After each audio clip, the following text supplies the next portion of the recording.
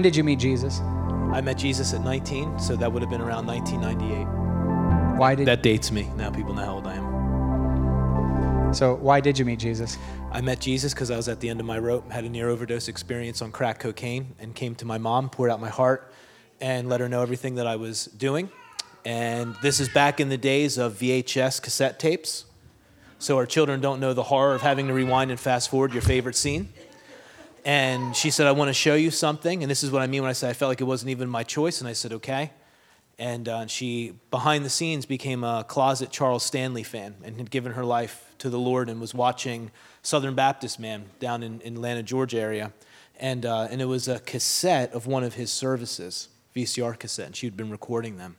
And a man came out with a suit. It was worship time, and he took the stage, and he began singing. He had a red beard and had a red crown, and he was shining. And here I think it's the lights, but it was so much more than that. And he's singing about how the blood of Jesus covered him, and I just broke down and began sobbing. Yep. And nobody asked if I wanted to receive the Lord in my heart. Nobody asked if you were to die today, where would you go? Nobody asked any of those questions. Literally, the reality that while I was a sinner, he died for me came into the living room, and I just melted under the weight of his mercy and forgiveness. And it changed everything. Just because a man sang a song. The sermon didn't even start. How's your mom doing now? She's doing okay. She's up and down. Her faith is strong. She's ready to be with the Lord. I'll just tell you that. Yeah. Sorry to hear that. It's okay. I have more questions. You can ask anything you want. Yeah, of course. How did you meet your wife? I dated her best friend first. Don't judge me. You know you all have done it. I dated her best friend first, Holly Mack. And sorry I asked. That's okay. No, I was convinced the Lord wanted me to be with this Holly girl. And long story short, she and I had broke up, and I gotten to know Nicole a little bit through that relationship. And it's funny because we went to Nicole's mom's house one time, the three of us, because Holly and Nicole were really, really close. And I remember spending a lot of time talking with Nicole's parents. And leaving, her mom turns to her and says, I really hope you marry a guy like Brian one day, because I make those lasting impressions on people. And so there was about this 8-month gap where my wife, my current wife, and I, and even though we were on the same campus, didn't see each other. You just said current wife. Well, she's my wife, yeah. The one and only. Just pointing I haven't had any others, so that she's my wife of 16 years. May 29th, 16 years, which is awesome. And so I wound up being late for a class, which is so against my personality. I don't like being late anywhere. I like being on time and being early. As a matter of fact, now I'm a senior at Millersville, and I should know where I'm going at this point. And this is a building I've been in many, many times, and I can't find my classroom, and I'm freaking out. And I have to stop and ask, humiliated, a teacher in the classroom, do you know where this class is? And the teacher said, honey, you're looking at the class subject number, not your classroom number. So I'm looking for room 312. Doesn't exist. It only has 2 floors. So I wind up going in this class, taking the front seat, the only seat left, because this was one of those easy classes everybody wanted to take. And as I'm sitting in the front, I hear my name being whispered. I turn around, it's Nicole, my wife, and she's like, hey, and she's all excited. We're in the same class. The instructor goes through roll call, and my wife, during roll call, realizes her name isn't said, looks down, she's in the wrong class, gets up and quick books it to her class. I get up, turn around, all excited to talk to my wife, because usually the first day they give you your syllabus, like, we'll see you next time, here's your homework. And I get up and she's gone. I'm like, that is the shadiest thing I've ever seen. I was excited to talk to her. So I sent her an email, and we wound up, long story short, we wound up connecting back and forth, spending a lot of time together, and throughout the entire fall semester of my senior year, and then going into the spring semester, we wind up on Valentine's Day, and we go out, not as a couple, but we go out, not even as a date, we go out as friends, and her roommate, and her mom, and everybody, we're all together. But it's in my heart to take this thing to the next level. Do you know what I mean? And you tell yourself that even if it fails, we can go back to just being friends. That's hogwash. It doesn't work like that. It's baloney. Tried that in high school, but I was still falling for it. So my wife is a muscle car gal because of the home she grew up in. So she had a 5-speed 1999 Mustang. And it had to be rear-wheel drive because that's where all the torque is, and that's her. So her stepdad had a Camaro that ran 800 some horsepower on alcohol. So the first time I went over to his house, he put me in that as like a test, and it put me so far back like in the seat, but he wanted to see what I was made of as a man and if I liked that kind of thing. And so we're sitting there, and I'm standing outside the car, and I'm going to ask, do you want to be more than just friends? Now, I'm leaving to go to seminary later that year. And I don't even remember what I said, but I asked her something, and she's sitting in the car with the window down, says, I have to think about it, puts it in reverse, and just takes off. Now, I'm an insecure guy, so my heart's like shot. And there was another girl on campus that was into me. And so I started hanging out with her because I needed to know I still had what it took as a man. And my wife was like, that's not okay with me, even though we weren't dating. And so we had this spaghetti dinner at my house because my best friend Adam, some of you guys know him, he's been down here, did DTS, things like that, spoke here. He and I were leading this Bible study on campus, and so my wife is there, and this girl that I'm kind of dating for 2 weeks, she's there, and my wife sees this, and my wife in her mind is like, I'm not leaving till this girl leaves. I'm going to wait her out. So it was like this battle, and this girl finally winds up leaving. My wife winds up staying, and about a week or so later, my wife's like, let's do this thing. So 16 years later, now, actually 18 because we dated for a couple years, got engaged. She moved down to Kentucky when I was in seminary. Tim was down there in seminary. And so we've been married for 16 years. And I wouldn't trade it for anything. 4 girls together, and it's been an amazing ride. Exclusively females in the house except you? All females except a Rottweiler named Maximus, and he might as well be female. So... Explain what you just said about Maximus. He's just a punk. He just adds to the mix. That felt anti-woman. Well, I didn't mean for it to come across that way. I wasn't being insensitive.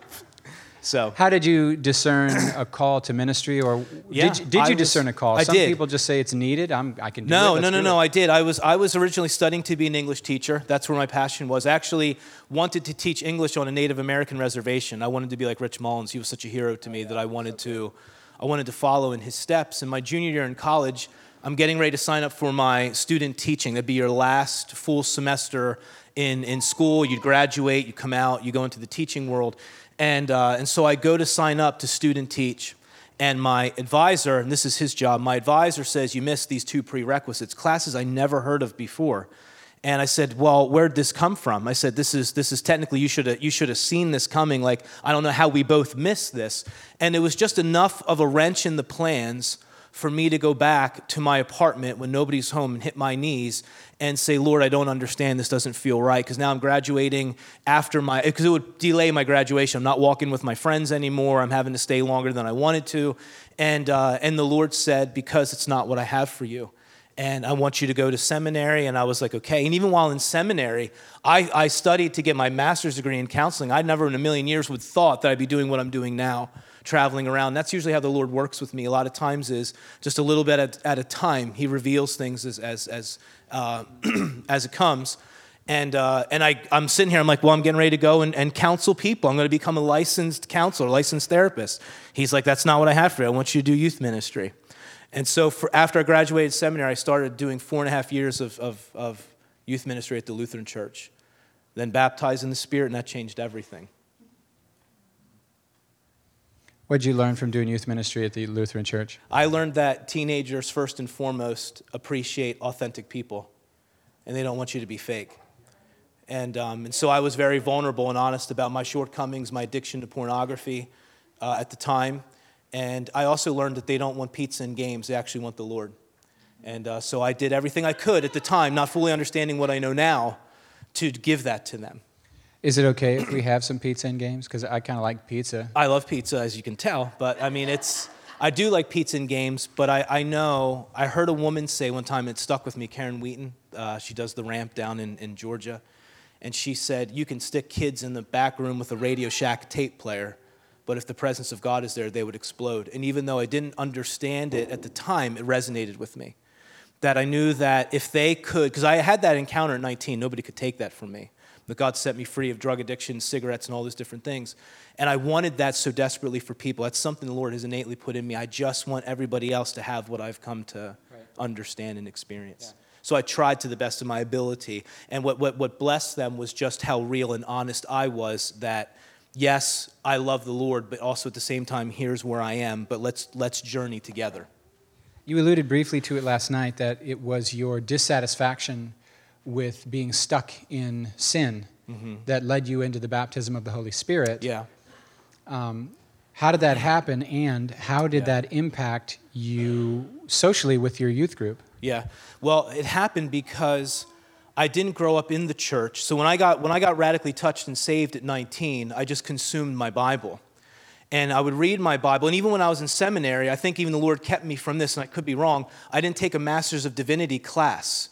So I was never necessarily coached in one way of theology. I would just read my Bible and say, this happens today, even though it hasn't been my experience. And so I remember challenging my youth group, even though we weren't seeing those things, we would read things like 1 Corinthians 12 together on the front lawn of the church and be like, where is this stuff? Like, why aren't we seeing the blind eyes open, the deaf to speak, or the deaf to hear, the mute to speak, all these different stuff? And so when I finally went to Global Awakening, and I went because I believed with all my heart that God did not, and I know that there's books out there like Every Man's Battle. I just believed in my heart that God had more for my marriage than me looking at pornography and confessing it to my wife over and over and over again. And I went because there was the word deliverance in the title of the actual conference, the School of Healing Impartation, Deliverance, Disbelief, and something else it was called. And I remember sitting there and I'm watching the demonstration from the pulpit, and through the teaching and equipping everybody in attendance, I'm watching what I always knew was possible. Right. And it just kept stirring this faith in me. And so when it came time for Randy Clark, to do his famous, message, how thirsty are you? Well, I was a thirsty guy. And I was desperate for more of the Lord. And battling that addiction for 20 years after my salvation, I was in a place where I think, guys, like, that's the thing, like, one of the ways one of the distinct signs that you're saved, you're born again, and you're maturing is your relationship with sin and righteousness changes. Like, Jesus was anointed with the oil of gladness because he hated sin and he loved righteousness. So, like, the more I journey into him, the more I hate what used to own me, and the more I love what I used to fight against. And so I was just in that place where, Lord, I just want to be free of this. And so when he poured out his Spirit upon me, it completely broke the fetters of that thing. And I remember coming up off the floor, completely different, loving God. I felt like I could love God the way I wanted to for the first time. Mm-hmm. That's the baptism in the Spirit. Is the love of God is shed abroad in your heart. And I just remember I just never wanted to be away from him. I always wanted to be alone, with him and stuff. So it changed the way I did youth ministry, because now I could point them to, I'll never forget, I'm freshly baptized in the Spirit. And I did this worship service for the youth on Wednesday nights. And we're singing the song Fire Fall Down by Jesus Culture. I'm like, we have no idea what we're asking for. We're going through the motions. We're singing this stuff. And I remember from that day on, I was like, I want them to have what I have. And so every time we got together, it was just about, I'm laying my hands on you, I'm laying my hands on you. And God would just pour out. And they had adults that didn't know what to do with it. But the kids were getting rocked left and right. So I felt like I could finally give them the gospel. Yeah. But that kind of went south. It did, yeah. Details or... I find the good, bad, and the ugly extremely helpful. Yeah. So, the bottom line is you had people, we were at an interesting place as a church. The senior pastor that was there for 17 years had moved on because he felt like he took the church as far as he could. The associate followed after him, not following him to where he was going, which was to Waynesboro, PA, but he felt like it was his time to retire. He was in his 70s. I was the last remaining person on pastoral staff, and these kids were having these dramatic experiences, but because the pastor that they loved and admired, see, that's the thing, like, a lot of times our faith rests on our pastor and not on God. Like I was saying yesterday with Paul, preaching Christ, so your faith wouldn't rest on man, would rest on the Lord. So they had no grid for this. And even though they had known me for 4.5 years, trusted me with their children, that suddenly the one that they trusted was the one who was in error and was wrong and was a wolf in sheep's clothing. And that conference led me astray. And what are we going to do about him, and how are we going to get rid of him? Those were meetings behind closed doors. And I remember the interim pastor at the time, God bless him, he was doing the best that he could, sat me down in his office. He wasn't angry or frustrated, but he just wanted me to know what was going on. He said, if I were you, I would give my 2 weeks notice now, because they're pretty much going to be coming for you, and it's going to be like a lynching is almost how he made it sound. And I remember in January. I got baptized in the Spirit in December. January, I'm laying there prostrate on my floor in the basement, and the Lord says to me, I can't use you the way I want to if you keep staying here. And I fought him on it. I said, I'm not going anywhere because God's going to bring revival to Mifflinburg High School, because my kids were getting excited. My kids were getting filled with the Spirit. My kids were having encounters, seeing angels and laying hands on people and seeing them recover and getting healed and all that different stuff.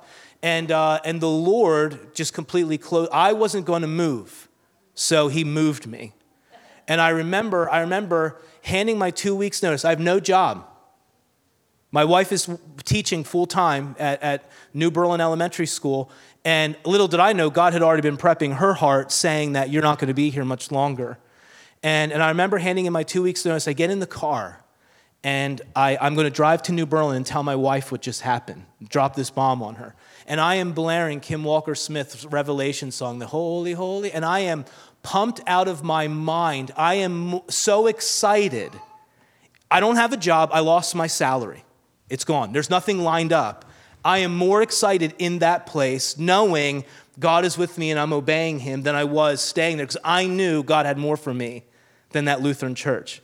And boy, he has proven it time and time and time again. When you follow him, I'm telling you, there's something about obedience that releases abundance and releases blessing.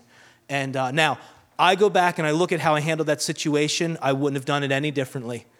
I have chased after youth. Like, the reason why they're here is, I could cry talking about it. Like, God has put such a burden on my heart to see this generation saved and encounter God and walk with him and to know him. And those 3 kids are the byproduct of that. Is when I finally could lead the youth the way that I wanted to and help them understand you can encounter Jesus, you can hear his voice, these things are for you today. And to watch them run and headlong after the Lord is just so blessed my heart. And even though I've been thrown out of places more than one time and asked to never come back, like, I wouldn't have done it any differently. Because those kids, even though the parents and different people couldn't understand, they had an encounter with the Lord. And so now, we invited you last night, to partner with us. We're getting ready to start once a month meetings in York called the Greenhouse, where we are going to chase after seeing a generation get completely saved. That's the mandate that I feel like is, I'm going to travel itinerantly, but I'm going to build something in New York City. And I want to have a center there one day where I have regular youth evangelism meetings, where the presence of God is so palpable and powerful. Kids are getting healed, delivered, set free. I'm not interested in pastoring them. Let the youth pastors do that. I'm interested in seeing them get totally rocked by the Lord and having a ministry school to teenagers that feel like they're called to ministry. That's what I'm going after. That's when you sow into me, that's what you're putting your money towards. Right. That's what I'm chasing. And I want to see these kids encounter the love that's forever changed me.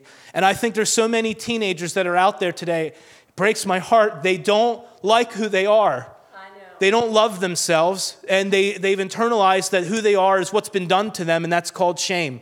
Shame wears the mistakes you make. Shame wears what people have done to you, and God wants to break that off of these kids. And I'm watching it happen. And so we're going to continue to pursue and chase this generation, because I believe that I'm telling you guys, there's something about them. God is doing something so rich in teenagers today. And we are watching an explosion take place. So it makes me really excited. Going way back in your story, so you had almost an English degree. I have an English degree. You have an English degree. You hadn't finished that. I finished, just minus the education part. I graduated with a bachelor's in English and a minor in psychology. So you have an English degree, and you have a biblical counseling degree? I have an MA in counseling. It's not even called a biblical counseling degree. And so neither of those degrees are typically what an itinerant qualifies an itinerant minister. Sort of prophetic John the Baptist style, screaming, sweating, weightlifting, Harley Davidson driving, bearded revivalist prophet would have. Write that down. That's really good. We'll put that on the website. Go ahead. How do you understand God's providence in directing you, or what is the benefit to your life to have an English major and a counseling degree? I think for what you do. Yeah, no, I love that. I mean, because so much when I was in full-time pastoral ministry, I think the best counselors are prophetic people. And so there was so much that I think that degree taught me about listening, discerning, looking past what's being said to the heart of the matter. The English degree has helped me, I think, multitudes of ways because you're taught how to discern symbolism when you're an English major. And so even that can be a prophetic thing because it taught me how to read my Bible and see the symbols that were in there and be able to decode it, obviously with the Holy Spirit and whatnot. And it certainly has helped me with my writing. I have such a passion to write. And actually I'm resurrecting that again. I've written 2 books, and honestly, like, I should be beyond that. And I feel just a stirring in my heart again to better steward that gift. And I mentioned it last night so that I'm writing these almost like instructional booklets, like thinner ones, almost like they'd be like a sermon series on paper. And I'm doing one right now on the baptism in the Spirit because I think it needs to get out there. I think people have questions about it, and I'll have my story in there, but I really want to lay the biblical framework and also my story and other testimonies that have happened. And I want to talk about other things, about prayer, and because like there's certain things I feel like every Christian should know how to do, but we don't talk enough about them. One of them is obviously praying. Worship is another.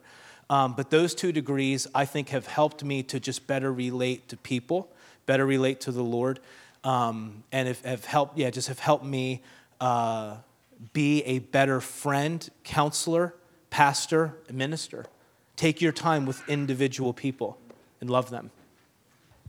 You talked a lot in the past about, thank you. Yeah. Thanks. I'm loving this Q&A format. I love it too. Okay. But if you have a bursting word and you're like, that's enough questions, Tim, I have to deliver No, I don't. them. Okay. You guys, is this helpful to everybody? I'm fine with it. Bible study, Yeah. daily Bible reading, devotional Bible readings, serious study. I'm not sure how to term it.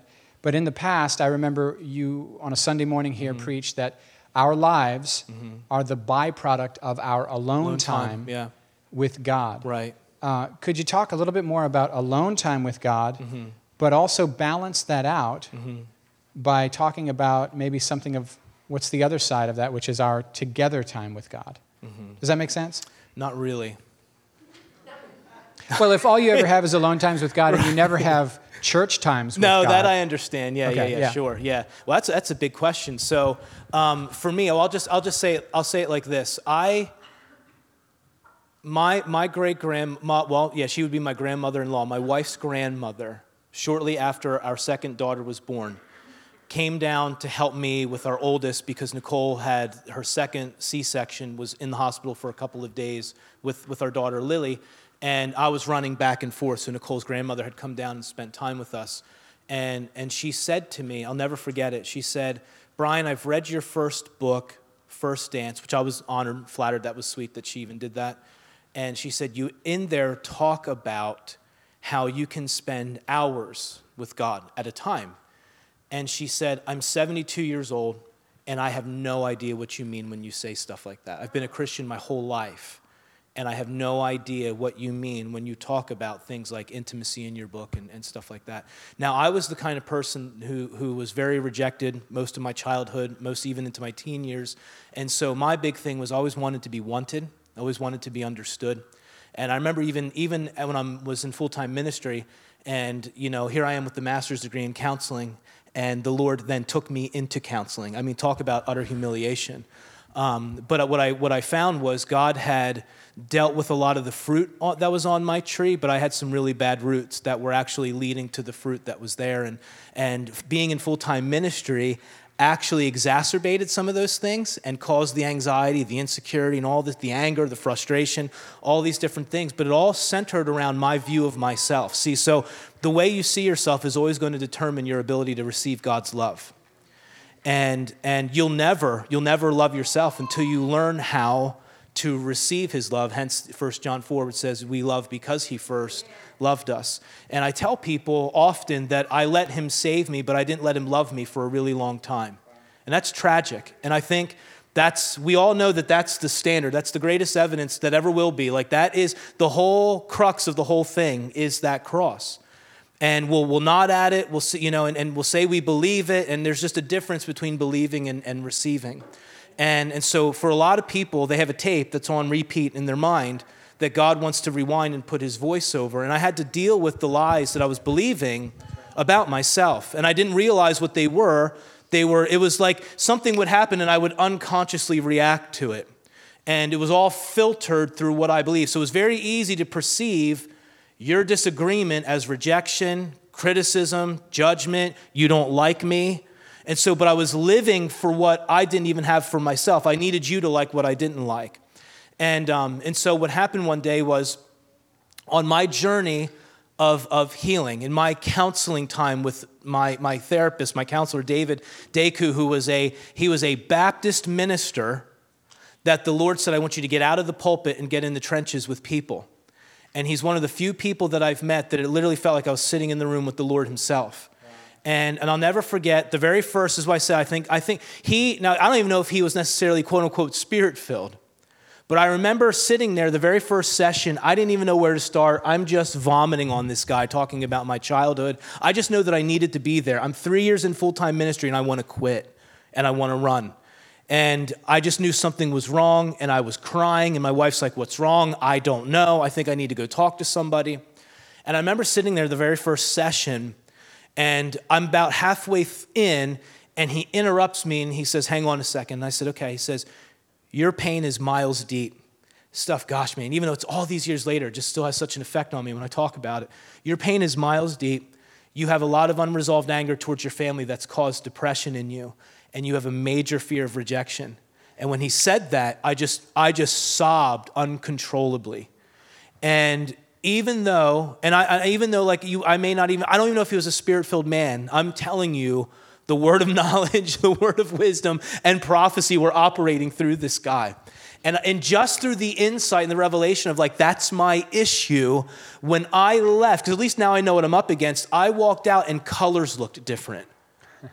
And I wasn't even born again. I mean, I wasn't like that. It was like just the revelation of God using this man and saying, this is what we're up against, and we're going to change all that. And I want to reintroduce you to the love that first touched you at 19 years old and give you the opportunity to love yourself. This is what drives my alone time with God. So coming back to this conversation with my wife's grandmother, what is the secret? Like, how is it that you can do this? And I didn't have an answer. I think I just threw out something. I don't even remember what I said, but it was probably really cliche. Well, it's just something you develop over time. It's like a muscle. You just got to keep working at. Who knows what I said? But I remember going up to my room, and this is a season in time where my favorite worship leaders, Jonathan David and Melissa Helser, came out the song Abba. Yeah. And I'm sitting there and I'm playing this. It's like 11 o'clock at night. And I'm just in my bed and I'm just listening to this song. And it's just rocking me. And the Lord comes, he says, do you know what the strength of your prayer life is? And I'm like, no. And I just had this conversation with my grandmother-in-law downstairs. He said, the strength of your prayer life is you settled a long time ago that I desire you. That's why you want to be alone with me as much as you do. Because I spent a year meditating on, I am my beloved's and his desire is for me. Song of Solomon, chapter 7, verse 10. And that got so into my heart that what I was looking for my whole life, he gave. And you want to be around people that want to be around you.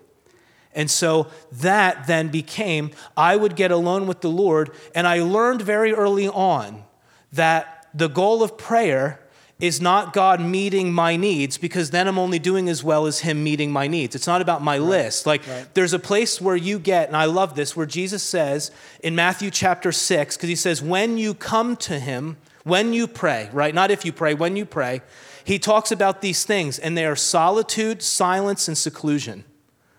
And as much as you sit there and say, well, you know, I just pray to him throughout my day, I do too, but there is never a substitute for those three.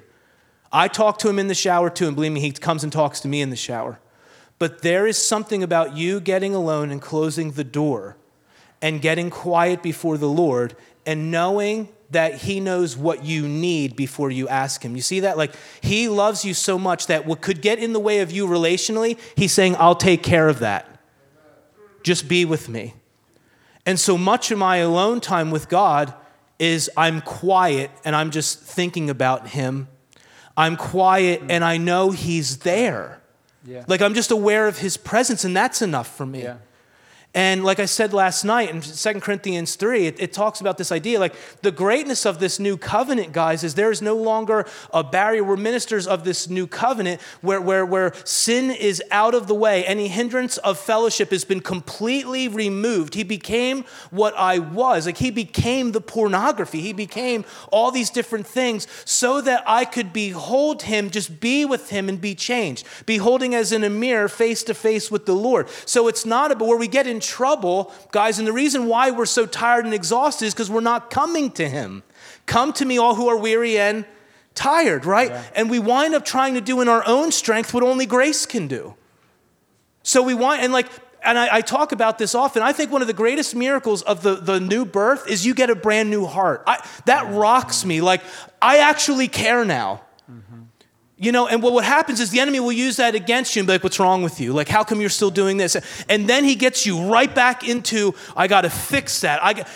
There is nothing, you are never going to come in your own strength what only grace can do. If you didn't save yourself, right? You're not going to make yourself look like him. So when the Bible talks about take my yoke upon you and learn from me, the Lord showed this to me because sometimes, guys, like, when you would plow back in that day, when you would yoke animals together, you would yoke animals of equal strength. Would you agree? Like, if you had one oxen stronger than the other, it's just going to pull all over the place. You're not going to plow a straight line. And the Lord showed me, take my yoke upon. I'm equally yoked to the Lord when I'm weak and he's strong. When I finally say I can't, but he can, that's when we're plowing a straight line. But if I'm still trying to do it in my strength, I'm pulling him around. Yeah. And I don't want to pull him around. Yeah? Is that okay? Yeah. Okay. So I've gotten to this place now where delight yourself in the Lord. Don't you like it'll say that, but it doesn't tell you how to do that. Delight yourself in the Lord. He will give you the desires of your heart. And the reason why it's so easy for me to delight in him and just want to be with him and shed my affection on him is because I know now, and I can still grow in the knowledge of it. And please don't hear me and think I'm perfect in this area. Because sometimes the enemy still wants to heap condemnation on me, still wants to throw guilt on me. And I can come out of that a whole lot faster than before I used to be led by it, because my heart had become so pure and so clean that the enemy would just question my heart and get me to feel like I violated it in some way, shape, or form. But the reality is you shouldn't be sitting there and freaked out like that you did something wrong. You should be shouting from the rooftops, I actually care. My heart doesn't want to violate God. My heart is for him. It's not against him. Like, there's a place where that you just get alone and like, yes, Lord, I did that, but thank God that's so not me anymore. And see, the fact that you wish you could go back and do it different means like you actually changed, repented, and like, so we're being fathered by him. And just the fact that like, yeah, well, bless you, sweetheart. Like, yeah, I mean, like, it's not about bowing to this pressure. Like, God will be the one that changes you. We were just talking about it last night, Carl, the vine, the branches. Like, the Holy Spirit is the one that does these things as we stay connected. Like, I remember when I was in seminary, Dave Siemens. Did you have him as a teacher? Dr. Siemens? No, but I grew up with my mom reading all of his books. Yeah, so he wrote a book called, or his father wrote a book called Healing for Damaged Emotions. But, like, of all the 3 years when I was in seminary, the only thing that stuck with me. It was his dad's books. Yeah, those were his dad's books. Yeah. So David was, so there was, the Steve Siemens was my teacher. David Siemens was his dad. And I remember Steve Siemens during our basic Christian doctrine class saying, I want you to open John 15. He said, I want to show you the only thing that the Lord requires of you. And I was like, whoa, that's heavy. I'm interested. I'm game. So we turned 5-minute class devotion. This is what has stuck with me after 3 years of seminary. And he said, I'm the vine, you're the branches. Lest you abide in me and my love you can't bear. I'm just like, that's real simple. And we make it so complicated. And he said, this is the only thing. Do you see that? He's like, you can't do anything apart from him. No, we can't. And so for me, prayer is my lifeblood. Like, I know I'm no good without it. Prayer is where I humble myself before the Lord and recognize my great need for him.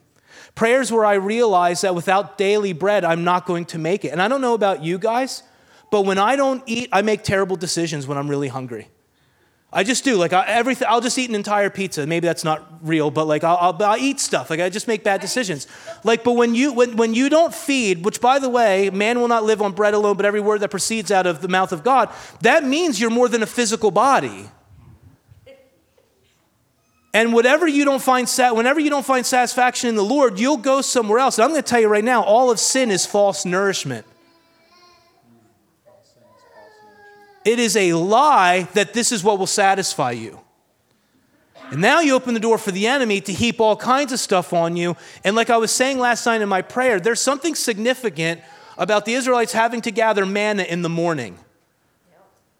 And how Jesus is greater than what fed them in the wilderness. And I'm the bread that came down, he says in John chapter 6. I'm the bread of life. There's so many, I'm the fountain of living water. I'm all these things Jesus said descriptively that's you come to me and drink, I'll put within you a well that springs up. And there's something, guys, I believe, about the early morning and you getting alone with the Lord before the day even happens. You might say, well, that's just not my schedule. Like, if that's not your schedule and you can't have that time, please find the time. And understand there's daily bread for you that God's not going to refrigerate into tomorrow. That's right. So what you don't eat today is no good tomorrow. It gets worms, it dies, like it gets rotted, and you're supposed to, watch, the Israelites would gather enough for themselves to eat. I'm not gathering enough for me and Tim. I can encourage Tim, I can equip Tim, I can cheer Tim on, but I can't feed Tim. And Tim's not here to feed you. No. Tim is here to take you by the hand and introduce you to the lover of his soul so that you get fed and that you, from that place of intimacy and that place of being attached to the vine, then you bear much fruit. Amen. Now, the other question, so for me, I'm going and getting alone because I know he's there and he wants me to be there. I keep it really simple. I know he wants to talk to me. I know he loves me. I know all those things. And if anything is telling you otherwise, we got to get so good at just dealing with those thoughts as they come. Because if you're not careful and you meditate on them, they're going to become a structure, a fortress. And the enemy is trying to get into your mind, to get to your heart. The battle's here, but the war's for your heart. And if he can convince you that you're no good and what's wrong with you and why'd you say and how come you and why didn't you pray yesterday and all that different stuff, that is not Jesus.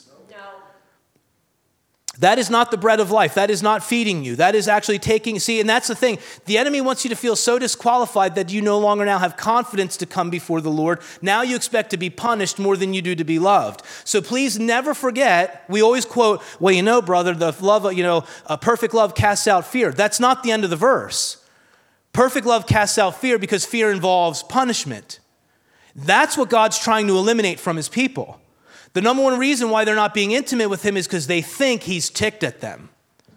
That was the first effect of sin in the garden. We heard the sound and we became afraid and we hid. And God was not coming to get them. God did not come and say, what did you do? He said, Adam, where are you? Because God's heart, even in the beginning, even in transgression, is I want to restore you to myself. So any lie that's telling you that he's angry, you have a right to be judged, all that is not the Lord. That is condemnation. Yes. And there is now no longer any condemnation for those in Christ. So there's a place, guys, where we need to learn to fight and build ourselves up in faith and to understand. Guys, if Jesus came to me when I was 19, watch this deception. If Jesus came to me when I was 19, addicted to crack, and I didn't care, and looking at porn and not feeling regret and sleeping with whoever and not caring and using people and dishonoring my mom and selling drugs out of the house. And he came to me. Are you telling me if I mess up and feel guilty about it, he's not going to come to me? Do you see how we get sometimes? Yes. We think as Christians, what's wrong with you? You know better than that. And the enemy used to do that to me. He'd wake me up before I had this revelation. I'd wake up in the morning and I would review my yesterday to see why I should be disqualified today. That is a lie from the pit of darkness, guys. If Jesus came to me while I was yet a sinner, and now you're telling me I have a new heart that cares, and I'm not sitting here telling you that I walk in perfection. I don't. But to walk in the light's not to walk perfectly. It's to be open, honest, vulnerable, like I'm chasing after him, all that different stuff. But I'm not hiding. I'm not practicing sin and pretending I'm doing something else. So if God is coming to me when I didn't care, and now the miracle of the new birth is I actually have a new heart. It's no longer stone. It actually cares. It feels. It grieves when I grieve him. But the enemy will come and say, oh, now you did it. Now God's really disappointed and angry. And what's his goal? His goal is to sever relationship with God. He wants to cut it off. He wants you to just run, all that different stuff. He is after your relationship with Jesus. He is most terrified of anyone that is enjoying intimacy and growing and becoming like the Lord. And he's after you, like Tim asked the question too, around, what about this? What about the gathering? The Bible says, well, don't forsake the gathering. there is light and wine in the gathering of the saints. And encourage each other. And to encourage one another. Daily. Daily. Yeah, that's a great word. So church is not an hour on Sunday. No. It's a family that goes through life together. And you can tell the number one, it's the same. People all of a sudden just aren't waking up one day saying, well, I just can't wait to sin and get away with it. There's this slow fade that takes place. They're no longer connected to Jesus. They're no longer praying. Is probably the first sign. The second sign is when people start disappearing from your midst, that is the clearest sign they're not doing well. Because people run from, what is the judgment according to John 3? The light came into the world, and what does the light do? It just reveals where you are. Jesus isn't coming to get you. He's wanting to forgive you, restore you, accept you, love you, bring you back to him. But all the light is revealing is where your heart is and what really actually holds it and what has it. But there are those that did the deeds in righteousness and good deeds. They ran towards the light. And then there are those that in darkness are running from the light. So it's so important that we're together because like Tim was saying, guys, like some of the clearest ways I've heard the Lord have been from brothers and sisters. I just went through a personal season where I became so aware of pride in my life because this whole last year for me I've been begging the Lord to form his humility in me. I believe we're coming into a season, if we're not there already, where we're more concerned with what God's doing in us than what he's doing through us. And I want the attitude that shaped what Jesus did. Does that make sense to you guys? So like Philippians 2, have this attitude in yourselves that was also in him. So I'm coming out of this season now where how I was handling the itinerant ministry, I didn't realize I was doing this, but when I stepped out into the full-time itinerant ministry, I never once asked the Lord how he wanted me to do it. I was doing it the way I saw people I admire do it. And I thought that's how God wanted me to do it. And I would say things like, well, I'm never going to ask for money. I'll never kick a door in. And I'll tell you, be careful what you tell the Lord that you'll never do. Oh, yeah. Because sometimes that's the actual path. The thing you think is pride is there to actually humble you. And you'll never catch me speaking in tongues. I'm like, dude, that happened to you, put didn't a target on your back. Yeah, just you like put a the Lord's target on like, your well, back. I didn't need you to speak in tongues till you said that, but now I gotta. But here's the beauty of community. Here's the beauty of authenticity and vulnerability and openness and honesty with brothers and sisters. Is I had multitude of people come up to me, one after the other, including my best friend, saying, I feel like the Lord is wanting you to blah, blah, blah, blah, blah. Let people know you're available. I even called Tim on the phone, and Tim said, I'm so glad you called. I've been waiting for you to call. And so I sat there, but I was in my head, I'm listening to everybody tell me, hey, you need to give people the opportunity to partner. It's wrong that you're not giving people an opportunity to partner. They love you. They're blessed by you. You need to be able to bless your family, and you can't bless your family if you can't be generous yourself if you're not all this stuff. But I'm like, but that's not Jesus. Jesus isn't doing that. Jesus is just going to take care of me. And I had this warped view of faith that was shaped by examples that I saw through others, but that's how God told them to do it. So I would hear these people like, hey, you need to let people know it's okay to sow into you. You need to let people know that you're willing to come and minister to them because your heart isn't to build your empire. Your heart is you want to be a blessing. But I couldn't see it. Like for me, there wasn't any different. So I'm sitting there and listening to them and my head is nodding with them, but inwardly I'm like, no way. And God kept sending person after person after person to me. And I teach this in my school, that pay attention to like these things. And sometimes like be careful because sometimes the package in which it comes, it can offend you, but God is just wanting to get to your heart and all this different stuff. So long story short, what I was doing in humility, because I was concerned that if I did it differently, I was concerned about what your opinion would be of me. That if I put it out there and you saw on social media, hey, I'm available to come and minister if you're interested, that's self-promotion.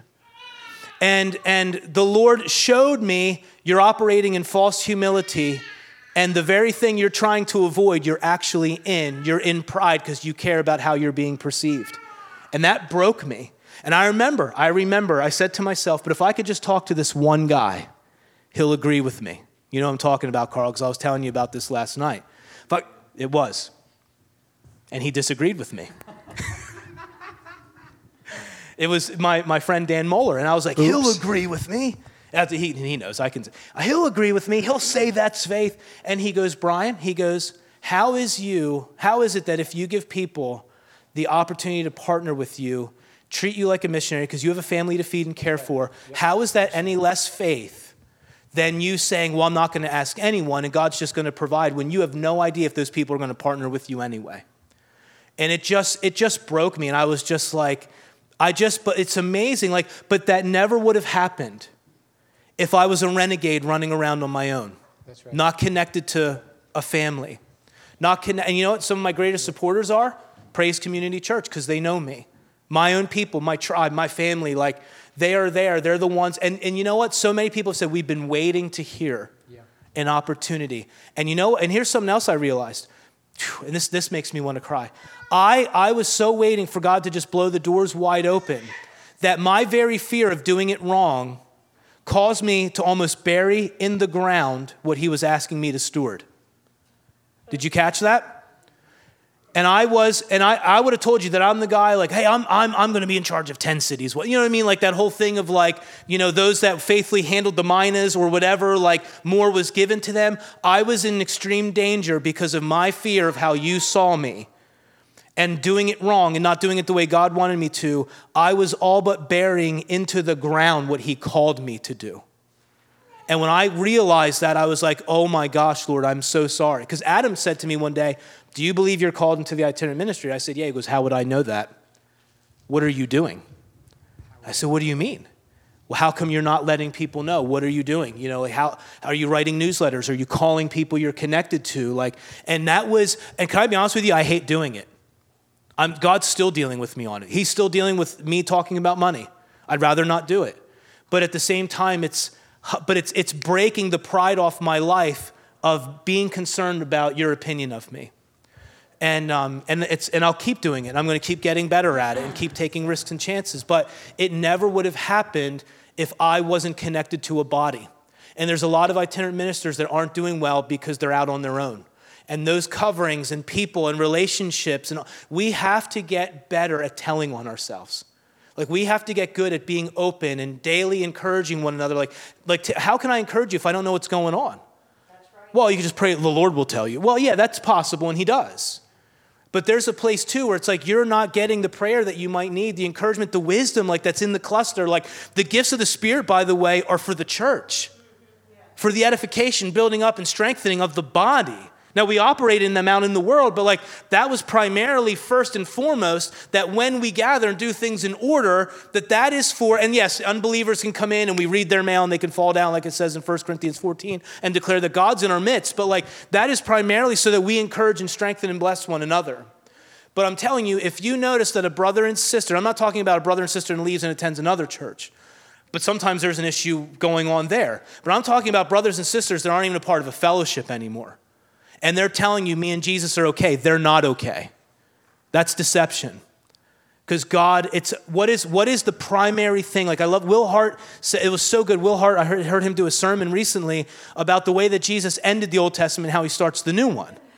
And he ends the Old Testament by saying that the spirit of Elijah, and I have a whole teaching on that, it's going to come, turn the hearts of fathers back to children and children to fathers. And Jesus starts the New Testament with the genealogy, showing that it's all about family. And I hate genealogies. I'm like, get that out of here. I skip those all the time. But the point is, there's something about it. God puts the lonely in families. Like God is a husband to the one who doesn't have one. What's that? I was just looking at Gabe saying now he's going to have to write a book about a genealogy.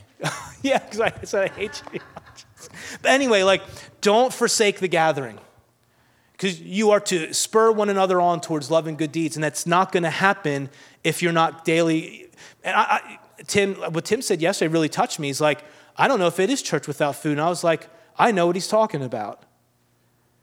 And when you look at the way that those guys did it back then, and I'm just like, there's something about people having all things in common and being of one accord, selling all that they have to whoever who has need.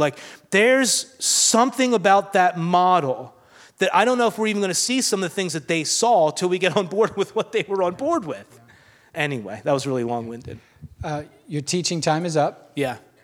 Which was awesome. Wow. I did have a message, but this is fun.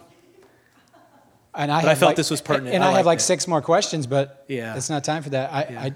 I want you guys to be able to share anything you have for the body again today and pray for people and lay hands on people. Sure.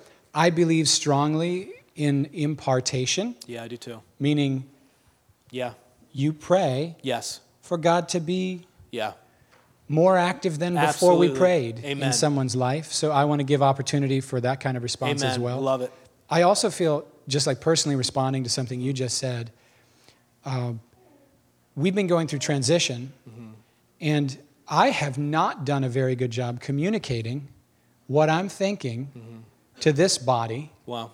and that's been feedback I've received over and over. Yeah. And also I've communicated that I've had some leadership weaknesses.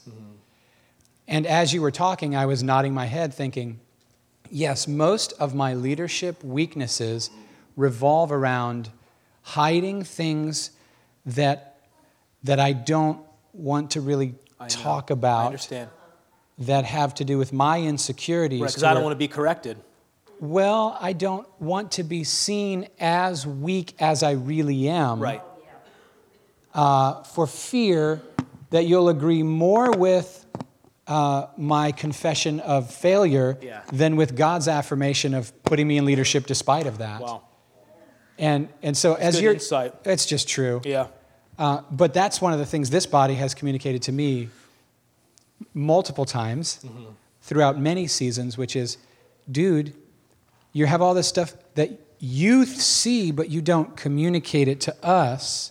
Wow. Right? I preach instead of saying, let's put the preaching aside and let's talk about what's really happening in our life together. That's good. And I need to take more time to do that. Yeah. That's good. That was- You're saying we're family. We are family, Yeah. but my insecurities often cause me to stay in that sort of professional zone. I understand. Ministering in the things I'm good at Right. instead of being transparent about the things I'm not really that good at. Right. That's awesome, man. I feel uncomfortable now that I've even said that and I would love like to that. run But you down to the guys love basement and him. hide. See? And I love you, and I know that about you, and yeah. You don't have to clap. I didn't say that so you would clap. You can clap. It's the okay. opposite. It's okay if we all cry together after this is over instead of clap. I want to invite you guys. Where did Rachel go? Where's Rachel? She's out there with your wife. Oh, sweet. Come here. Rachel, can you come on up here as well?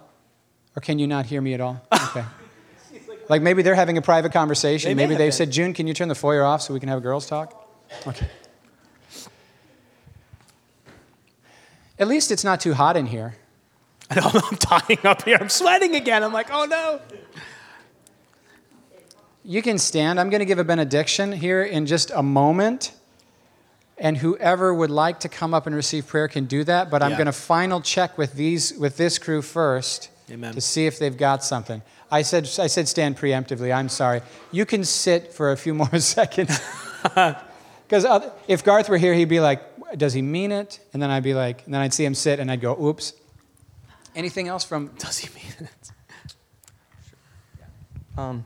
So just now over here when Tim looked at us, I just asked God, and so I don't know if this means anything to any of you specifically, but I saw like a window, and it was one of the windows where it's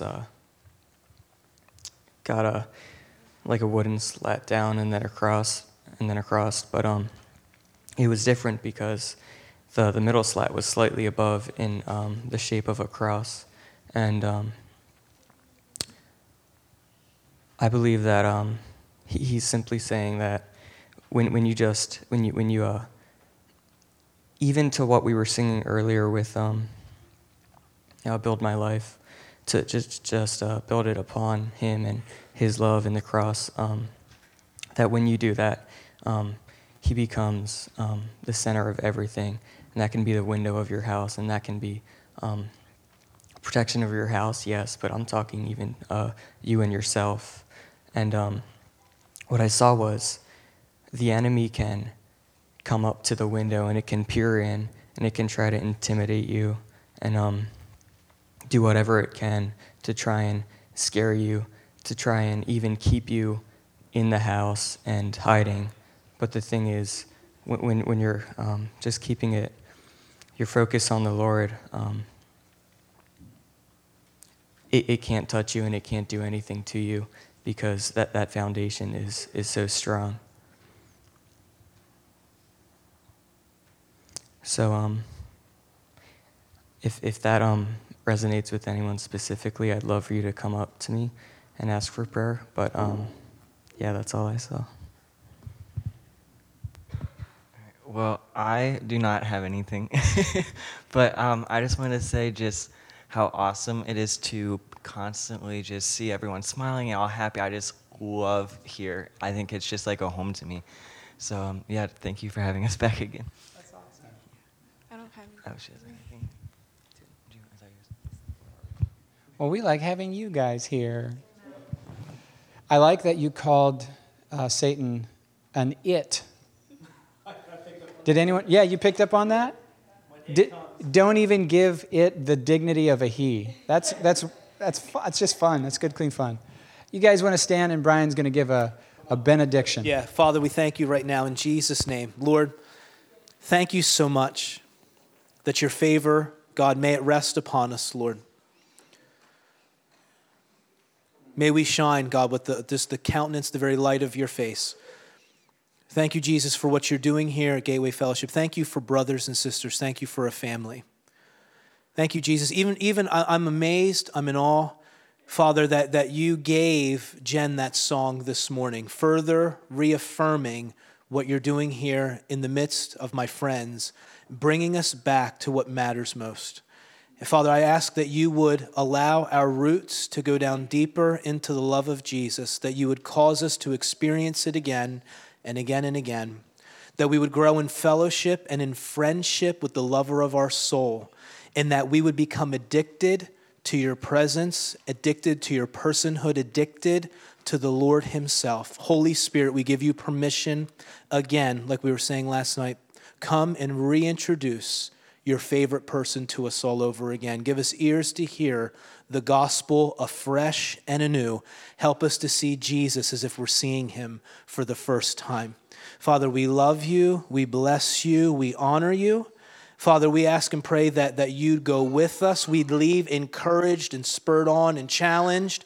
And Father, I even pray that the things that were shared this morning about intimacy and prayer, and Father, that we would be provoked and challenged around how important that time is where we decide to be alone, solitude, seclusion, and to seek after you, Father, in silence, to wait on the Lord and receive the strength that can only come from you. Jesus, I pray that your words would fall on good hearts and bring forth a harvest, that seed sown would produce crops in here, in Jesus' name.